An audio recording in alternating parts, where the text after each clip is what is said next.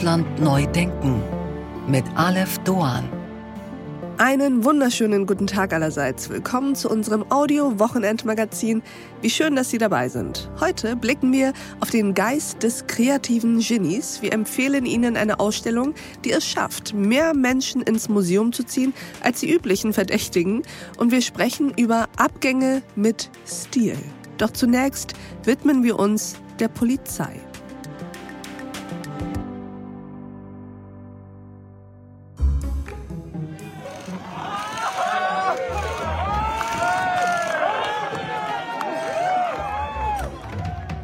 Vielleicht haben Sie in den vergangenen Tagen auch Videoausschnitte gesehen, die die Polizei in Lützerath zeigen. Es sind, das kann man glaube ich schon so sagen, Slapstick-Szenen. Die Polizisten bleiben im Schlamm stecken, fallen nacheinander hin, kommen nicht hoch.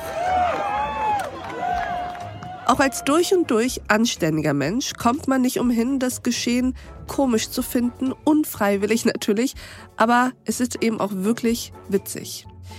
Was aber hat das eigentlich für Implikationen, wenn die Polizei, die Institution, die für Kontrolle, Autorität, für das Gewaltmonopol steht, eher wenig ernst zu nehmen, eher lächerlich dasteht? Insbesondere, wenn wir den Gesamtkontext sehen. Einer, der eben auch beinhaltet, dass es immer wieder zu Gewalt gegen Polizisten kommt. Denken wir an die Silvesterausschreitungen, während der Polizisten mit Böllern und Schreckschusspistolen angegriffen wurden. Polizei! Alle werfen auf die Polizei! Alle schießen!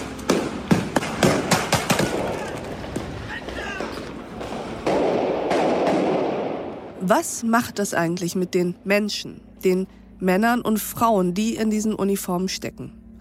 Ein Staat funktioniert nicht ohne Polizei. Gesellschaft funktioniert nicht ohne ein institutionalisiertes und ja auch demokratisch kontrolliertes Gewaltmonopol.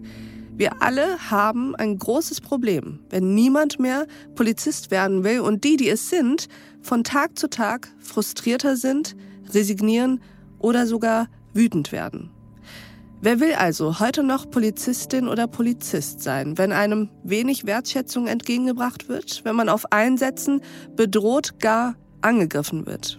Darüber sprechen wir heute mit einem Mann, der sehr gut weiß, wie es ihnen geht, den Frauen und Männern in Polizeiuniform.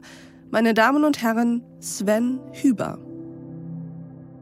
Mein Name ist Sven Hüber, ich bin 58 Jahre, Polizeibeamter bei der Bundespolizei, erster Polizeihauptkommissar und bin stellvertretender Bundesvorsitzender der GdP, der Gewerkschaft der Polizei. Es sind über 200.000 Polizeibeschäftigte dort organisiert. Das ist die größte Polizeiorganisation in Europa. Ja, und wir sprechen für unsere Kolleginnen und Kollegen. Das ist eine meiner Aufgaben damit. Und genau deswegen sind Sie heute auch hier. Herr Hüber, das Jahr, das ist noch jung, aber seine Unschuld hat es bereits verloren, könnte man sagen. Es begann ja für Ihre Kolleginnen und Kollegen wie vermutlich jedes Jahr erstmal anstrengend. Silvestereinsätze gehören wahrscheinlich nicht zu den beliebtesten Diensten, kann ich mir vorstellen. Und es ist mit dem Einsatz in Lützerath, jetzt gerade aktuell, vor wenigen Tagen, auch nicht weniger anspruchsvoll weitergegangen. Vielleicht fangen wir mal so an. Wie ist das Jahr für Sie aus Ihrer beruflich-professionellen Sicht eigentlich gestartet?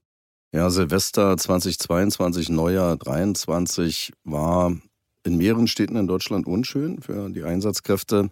Es ist aber, das muss man dazu sagen, nicht das erste Silvester, was so verläuft.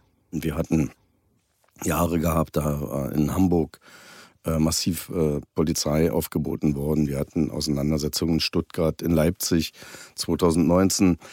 Das sind solche Anlässe, da weiß die Kollegenschaft, heute geht's etwas hoch her. Die Frage ist immer, vielleicht wo. In diesem Jahr war es vor allen Dingen in Berlin und auch ganz massiv, auch teilweise mit neuen Begehungsweisen von Angriffen, auch gegen Feuerwehrleute und Rettungskräfte. Da ist doch ein Stück neue Dimension mit dazu gekommen.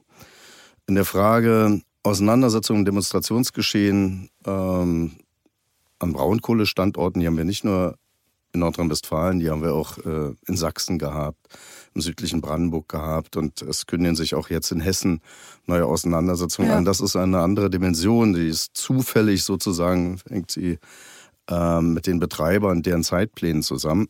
Aber in der Tat gab es hier gleich zu Jahresbeginn erste Auseinandersetzung zwischen Bürger und Polizei. Und darüber kann und muss man auch sprechen in einer Demokratie. Genau, das wollen wir heute nämlich tun. Denn natürlich sind das zwei sehr unterschiedliche Einsätze oder ich sag mal Einsatzcluster.